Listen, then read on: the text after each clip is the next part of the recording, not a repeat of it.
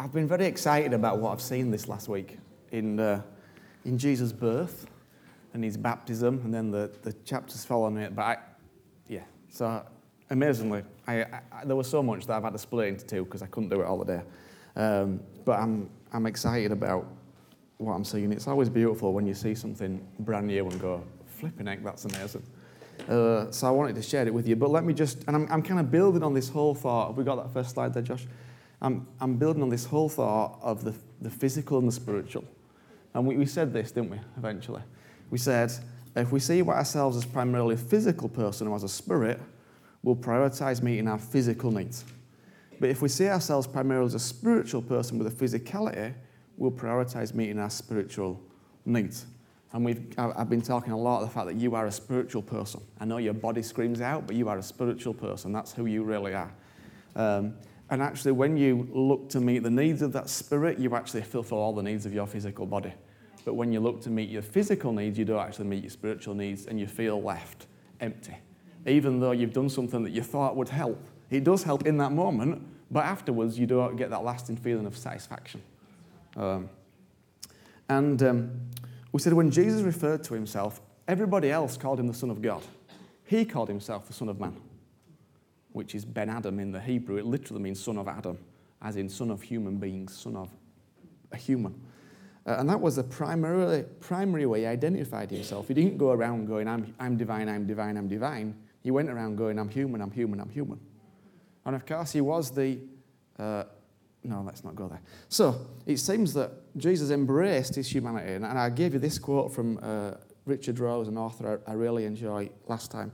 We still think of ourselves as mere humans, desperately trying to become spiritual. When the biblical revelation is precisely that you are already spiritual, then your difficult but necessary task is to learn how to be human. Jesus came to model the full integration for us. In other words, the integration between human and spiritual. And in effect told us divinity looked just like him, while he looked ordinarily human to everybody else. And so I think that in Adam, the original Adam, back in Genesis chapter 1 and 2, and in Jesus, you see humanity at its very best, as it's meant to be, this connection of the spiritual and the human. So I am not trying to be more spiritual, I'm trying to be more human. Because it's inhumane to be selfish. It's inhumane to be greedy.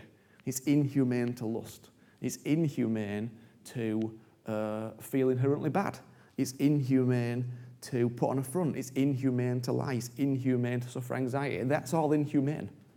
Because Jesus didn't do any of that and he was human. So I'm trying to be more human. And by human, I mean the image of Jesus. So let's get on to Jesus' birth, because there's some fascinating things here. Matthew 1 and verse 18. This is how the birth of Jesus the Messiah came about. His mother, Mary, was pledged to be married to Joseph, but before they came together, she was found to be pregnant through the Holy Spirit. So all we know about the conception of Jesus is that somehow Mary found out she was pregnant before her and Joseph had been together in the usual way you get together with a baby. And I was just thinking about this. I realised two things. Firstly, Mary was in effect a surrogate mum. She was a surrogate mother because it wasn't her baby in one sense. It wasn't her egg. So she was a surrogate. And secondly, the staggering idea that occurred to me afresh, that Jesus, King of Heaven, had been reduced down to a fetus. I believe that somehow, by some incredible miracle, Jesus, and that's why I wanted to sing that song, because I wanted you to have that image in your head as I said this, that Jesus was somehow miraculously reduced down to a fetus, maybe even an embryo, I don't know, and was then miraculously embedded in Mary's womb. I don't believe Mary's eggs were involved, because that would mean he would be passed down this selfishness that we all have. It can't have been Mary's eggs, I don't believe. It must have been a fetus fully formed that got embedded into him. Because Jesus was completely God, not touched by existing human DNA. So Mary's womb was used as an incubator until he was fully physically formed. She was an incubator for, just think about this. So she was an incubator for Jesus. What are you? Where does Jesus live? Where does he want to grow in? You are an incubator for Jesus, just like Mary was. She was an incubator for him. And that's the only part, really, that differs from your birth and my birth. Jesus' birth cannot have involved human eggs or sperm, because then he would have been born of Adam, as the Bible speaks of. When you read through your Bible, you see this like born of Adam, and Jesus is the second Adam, and there's all these sort of phrases. And born of Adam just means a descendant of Adam, as in you came from Adam and Eve originally, however that happened. And when that happened, you had what the Bible calls sin as your centre, your driving force. And sin, as the old preachers used to say, is anything that has I in the middle, just like its name. So they used to say, S-I-N, anything sin's got I in the middle of it, which is actually a pretty good definition. You were born, I think about you when you were alone. Your default setting is me.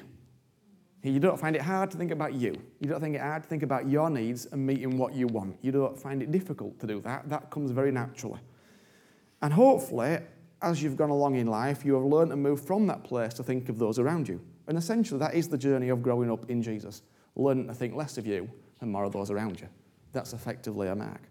But another author defines sin in this way. Sin is every refusal to move in the direction of our deepest identity as a love. Sin is every refusal to move in the direction of our deepest identity as love. Because you see, although you were born with a default setting of sin, of thinking about you, this is really a warped, perverted sense of your true self. Your true and deepest identity is love, which is what Jesus came to show us and express to us. That's what it means to be truly human. You were really born and moved from this place of love. But then this thing called sin got in the way and kind of marked and warped that, which meant that you operate from you. And so your journey is to start moving from your deepest identity, which is why sin is anything that don't come from love.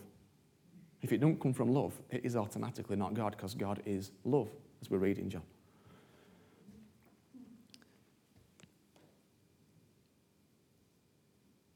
The first way that Jesus showed you that he loved you was to be reduced down to a fetus and to be carried around the earth by a woman called Mary. Not only did he do that, but he also left behind his deity. So Philippians 2 and verse 7 to 8, when the time came, he set aside the privileges of deity and took a status of a slave, becoming human. Having become human, he stayed human. It was an incredibly humbling process. He didn't claim special privileges. Instead, he lived a selfless, obedient life and then died a selfless, obedient death. And the worst kind of death at that, a crucifixion. So according to Paul here, he set aside the privileges of deity and became human. Now, in heaven, Jesus had this incredible reputation. He was, I believe, all-seeing, all-knowing, ever-present, but he chose to give it all up so he could take on the form of a human being and show us what it really meant to be human. Now, I know sometimes we think how wonderful it'd be to go to heaven, because I've talked to many people, and many people in their lives have gone, I just want to go and be with him. I just want to get out of this world and go and see Jesus, where it's all wonderful and all fantastic. A place of no crying, no pain, no suffering. And many people want to go, they want to get out of earth and get to heaven. But I'm guessing you've never thought about wanting to leave heaven to come to earth, which is what Jesus did. Jesus left that place of perfection, of incredible intimate love with his Father, where need does not exist, where pain does not exist, where suffering does not exist. That was all Jesus had ever known, a place of perfection. Not only that, but this was Jesus. He reigned in heaven, sat at the right hand of the Father with acclaim and honor and worship given to him continuously. And he gave it all up to come to earth. And God made man was reduced from sitting at the right hand of the Father with all the majesty, glory, and honor to a fetus in the womb of a surrogate called Mary. I wonder whether the greatest sacrifice was not giving up his life, but leaving heaven in the first place. I wonder whether that was the greatest cost. I mean, then again, I go, but when he died, he was separated from the Father, so that was probably the greatest cost.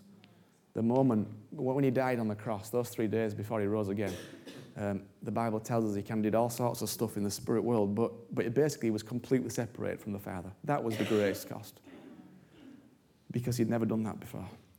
But just think of it, Jesus in his love for you left the place you often want to go, came to the place where there was pain, there was suffering, there was frustration, there was doubt, all that sort of stuff. He left heaven to come to earth, where he would experience things like rejection, abandonment, pain, suffering, loss, and heartache. And he experienced them all. Didn't have to, but experienced them all. And I just go, flipping egg. He set aside the privileges of deity to become human. He embraces humanity, leaves heaven behind to live as a human being and live like you and I, and then he grows up. And this thought, you'll have to just let it kind of marinate in your mind a little bit. because I've been thinking about it for about 3 weeks. But it's an incredible thought. If you ever doubted that he loved you, well, of course he died for you, but he also left all of heaven for you. Give it all up. So we could experience what it's like to be you. So you can know you've got somebody who's experienced what you're experiencing. And then Jesus grows up. We don't know much about his life. We know that at 12 he was in the temple asking questions and he became strong in spirit. Oh, that's Revelation. That's not going to help me. Matthew, mate. So let's read Matthew chapter 3, because this is the first we really hear about Jesus. In those days, John the Baptist came, preaching in the wilderness of Judea and saying, "Repent, for the kingdom of heaven has come near." This is he who was spoken of through the prophet Isaiah, a voice of one calling in the wilderness, "Prepare the way for the Lord, make straight paths for him." John's clothes were made of camel's hair, and he had a leather belt round his waist. His food was locusts and wild honey. People went out to him from Jerusalem and all Judea and the whole region of the Jordan, confessing their sins. They were baptized by him in the Jordan River. Now, John is a kind of relative of Jesus, because Mary and Elizabeth, the two mums, were relatives, it says. So maybe they were cousins, I don't know. So these two are like maybe second cousins, something like that. But they're related similarly. And there's this moment in the Bible in, I think it's Luke chapter 2 or 3, whereby they kind of meet together. Mary goes to tell Elizabeth that she's pregnant, and Elizabeth is already 6 months pregnant. And when they greet each other, Mary's baby John kind of wakes up in the womb, is like, he gets really excited. Why? Because Jesus just turned up, and he knows it. Even in the womb, he knows it, that Jesus just turned up. It's a beautiful moment. And John is like the forerunner of Jesus, so John is going to kind of lay the path for Jesus. He's the starter pack, if you like. He's the kind of rubbish band before the good band come on. That's what John is, really. But what you find in John the Baptist is just incredible, because first of all, John starts preaching in the wilderness, in the desert, which is going to upset all the religious establishment for a start. Because people were leaving Jerusalem, it says, the place of the temple, the accepted place of worship, and going out to see this upstart called John, and they were being offered forgiveness at no cost. All they had to do was get a bit wet, and they were going to be forgiven. Well, there's all these priests in the temple going, hang on a minute, where are the 3 doves, the 2 cattle, and the bird that you've got to sacrifice to get forgiveness? So the priests were a little bit upset with him. He's going against all the culture, all the religion. He's going against everything, is John. So he baptizes them for forgiveness of sins without them going to the holy place, without the holy sacraments, making sacrifice, without the holy men, the priests. Of course, John was the son of a priest, but he wasn't in the temple. He hadn't gone through all the training, as far as we know. Everything was outside the religious order of the day. It was all for free, outside of the trappings of religious ceremony. What an incredible prelude to the message of Jesus. It's amazing. Then there's this fabulous irony that he's baptizing people in a river in the desert. Hang on a minute, a river in the desert? How does that work? A river in the wilderness? That don't work. Except it does work, because this is a picture of what Jesus would bring. No need for special places, special sacraments, special holy people. God is going to be found everywhere. And there's always water in the desert. There's always water in the desert, which is also a picture when you get to Matthew 4, where we'll get the next time I share, which is about Jesus gets led into the wilderness, because there's always water in the wilderness as well. But that's for next week. Then Jesus decides he's going to go visit John. John has been preaching that there's someone coming after him who will baptize not with water but with the Holy Spirit. In effect, he tells this thing, I'm the rubbish band, the proper band are coming on in a minute. But Jesus doesn't act like the proper band that everybody's waiting for. He doesn't act like that. Oh, because we read this. Have you got it there, Josh, in the next one, 13? Jesus came from Galilee to the Jordan to be baptized by John. But John tried to deter him, saying, I need to be baptized by you, and you come to me.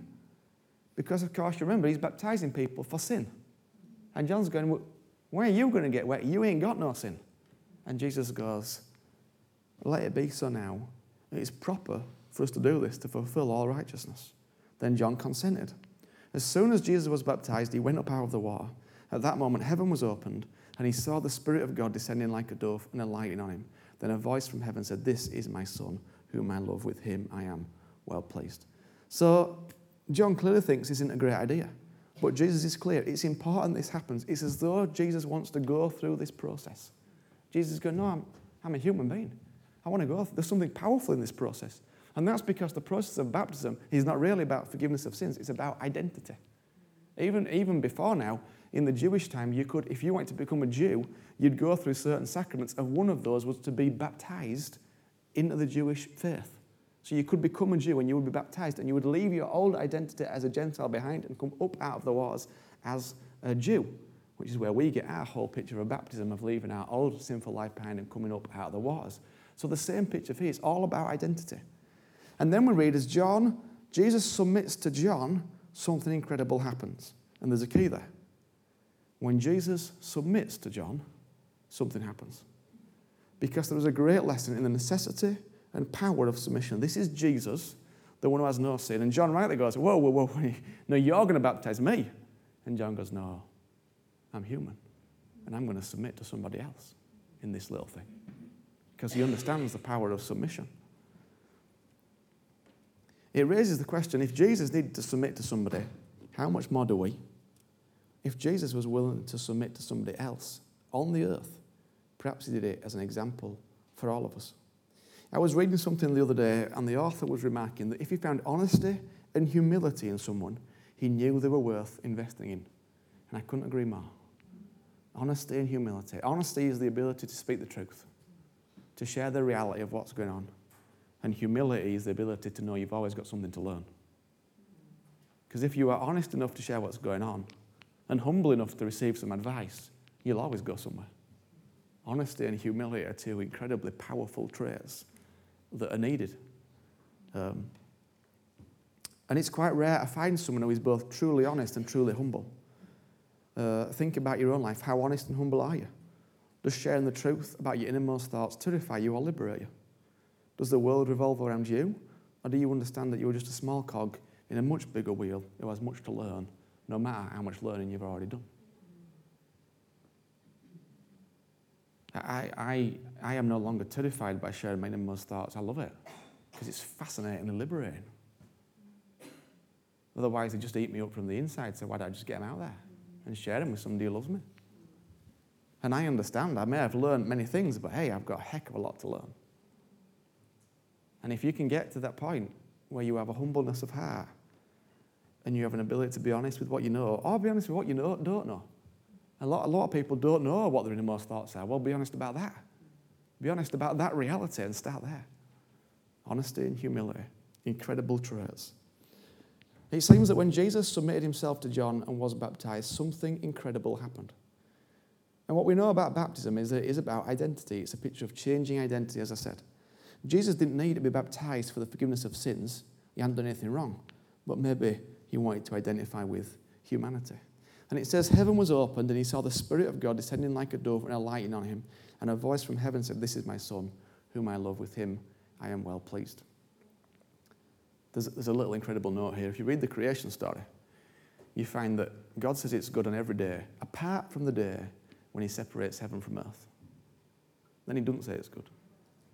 He says it's good about creation, but when he separates heaven from earth, I think it's the first day or the second day, he doesn't say it's good. So what happens when Jesus comes and heavens opens, maybe it's a reconnection between heaven and earth. Maybe the connection's open that ever since creation was shut, because heaven gets opened. Because when a man submits and lays his life down, heaven becomes open. It's beautiful. But the Holy Spirit descends on Jesus. But more than that, there's an affirmation of his identity. This is my Son, whom I love. With him I am well pleased. Oh, God, I love this verse. I love it.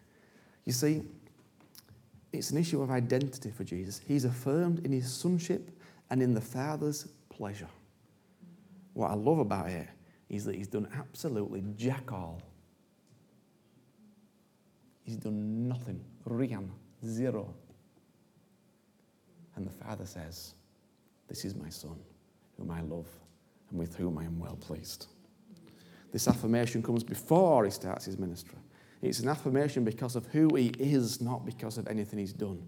And we often get so back to front trying to do this, that, and the other to prove to ourselves and other people who we are. Have you got the next slide there, Josh? We try and find our identity in our doing, but that's back to front. The right way is to find our doing out from our being. It's to work out what we should do from a starting point of who we are, rather than work out who we are from what we do. Does that make sense? Yeah.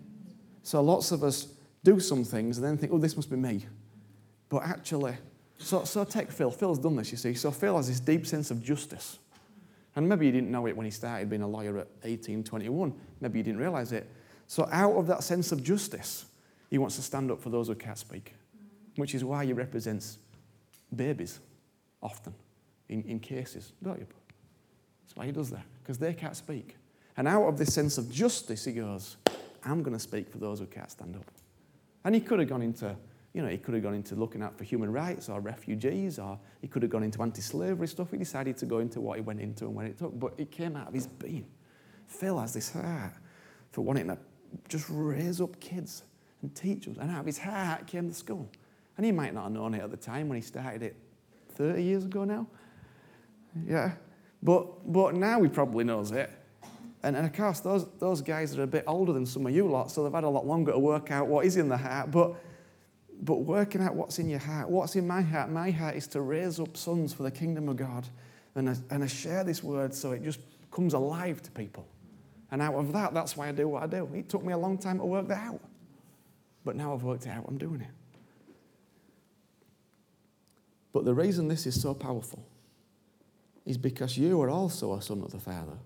Now, I want you to listen real carefully now, because many of you are going to deny this in your own heads and you're going to argue with me, but I want you to listen now and agree with what I say, okay? You are also a son of a Father, and he says the same thing to you. He loves you, and he's well pleased with you. Not because you have done something or have not done something, but because you are his son, and he loves you. And you're all sons, because that gives you all.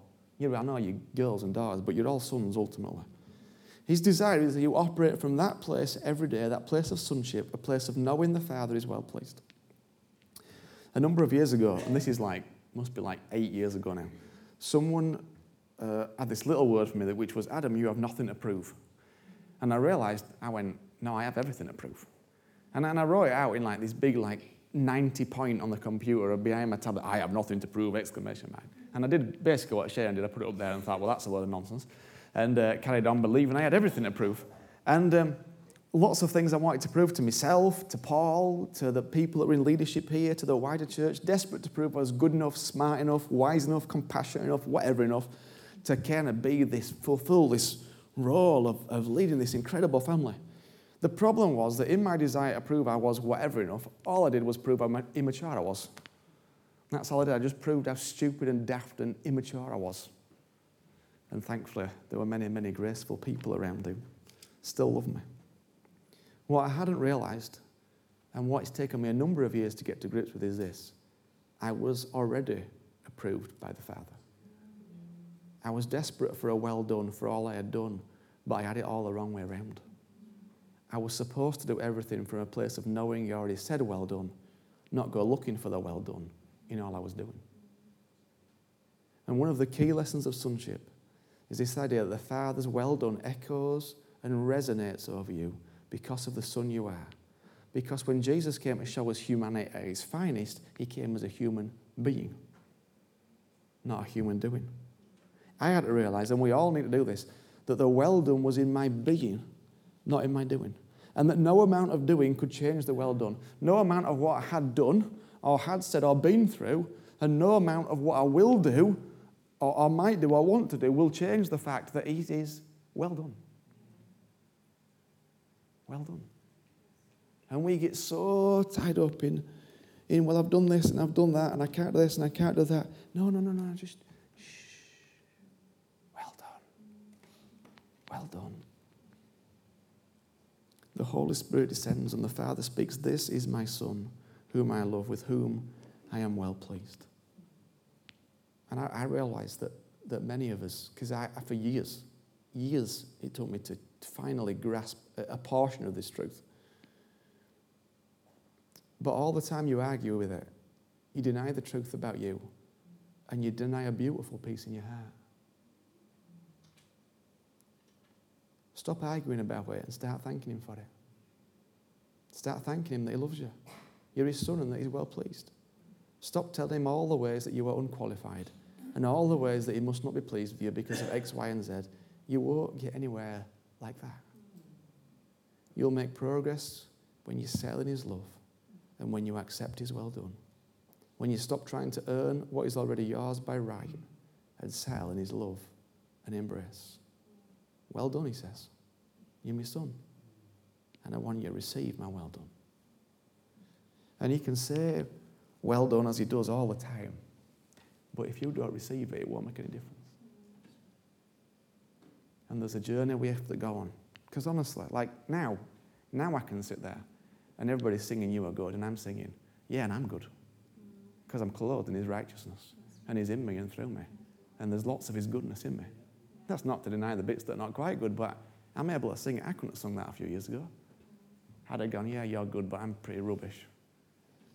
But I've gone on this journey of going, no, the Father loves me. And I know you even see, it kind of oozes out of you when you get to that place. You just know that he loves you.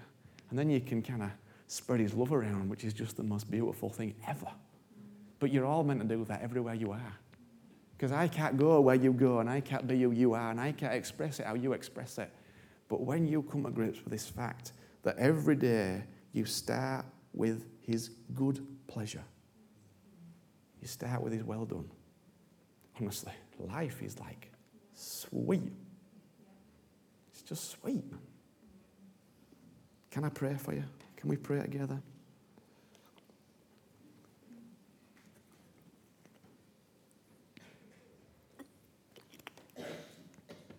In fact, Steve, would you just come and play? There might be a little moment, I know. There's probably just a little moment. Let's just anything.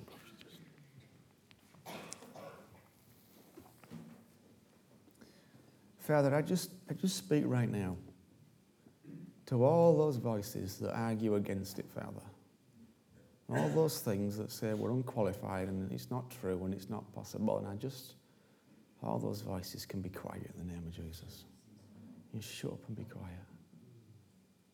And I ask, Father, a stillness and a peace in the heart of every person here, Father, every person watching, Father.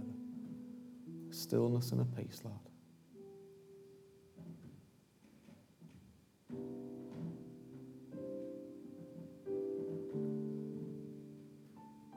And Father, I want to thank you, Lord, that those words were not just for your son Jesus, your first son. They were for every person on the face of the earth.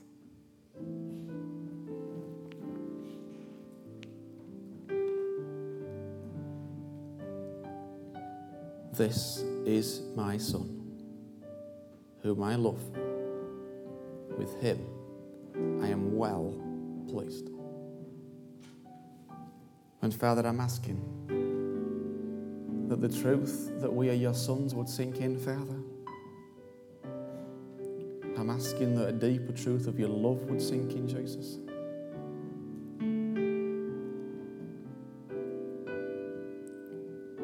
And Father, I'm asking that your well done would settle on each and every one of us, Father.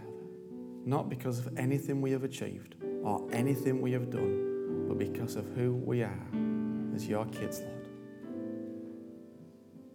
Lord, I just pray that it would settle on our hearts. Lord, that more and more we'd have this sense of, no, he's with me. And I receive his well done. You might just have to say it to yourself. You might just have to say, Lord, I receive it. You might have to thank him for it.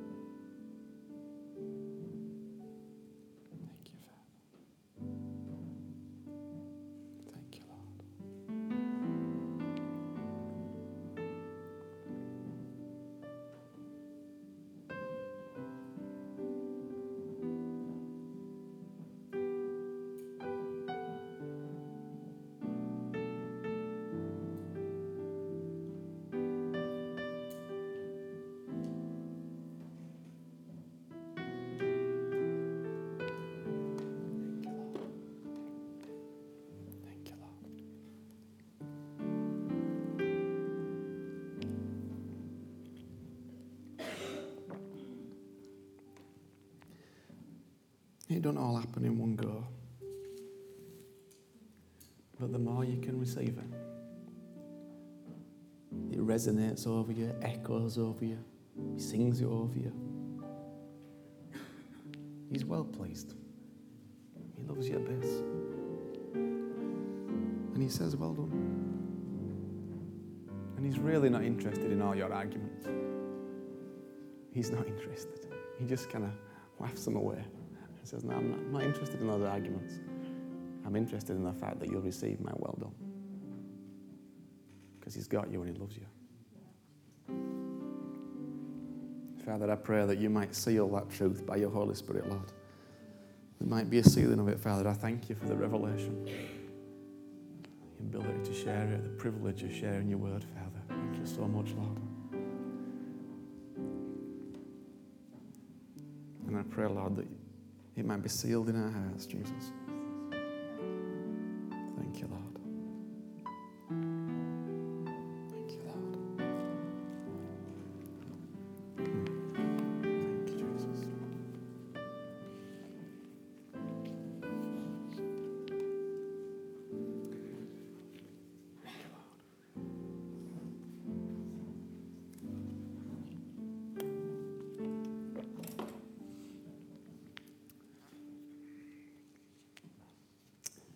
Amen. Oh, can't wait to preach again. The next bit's even better, honestly. So good. Word of God, so is.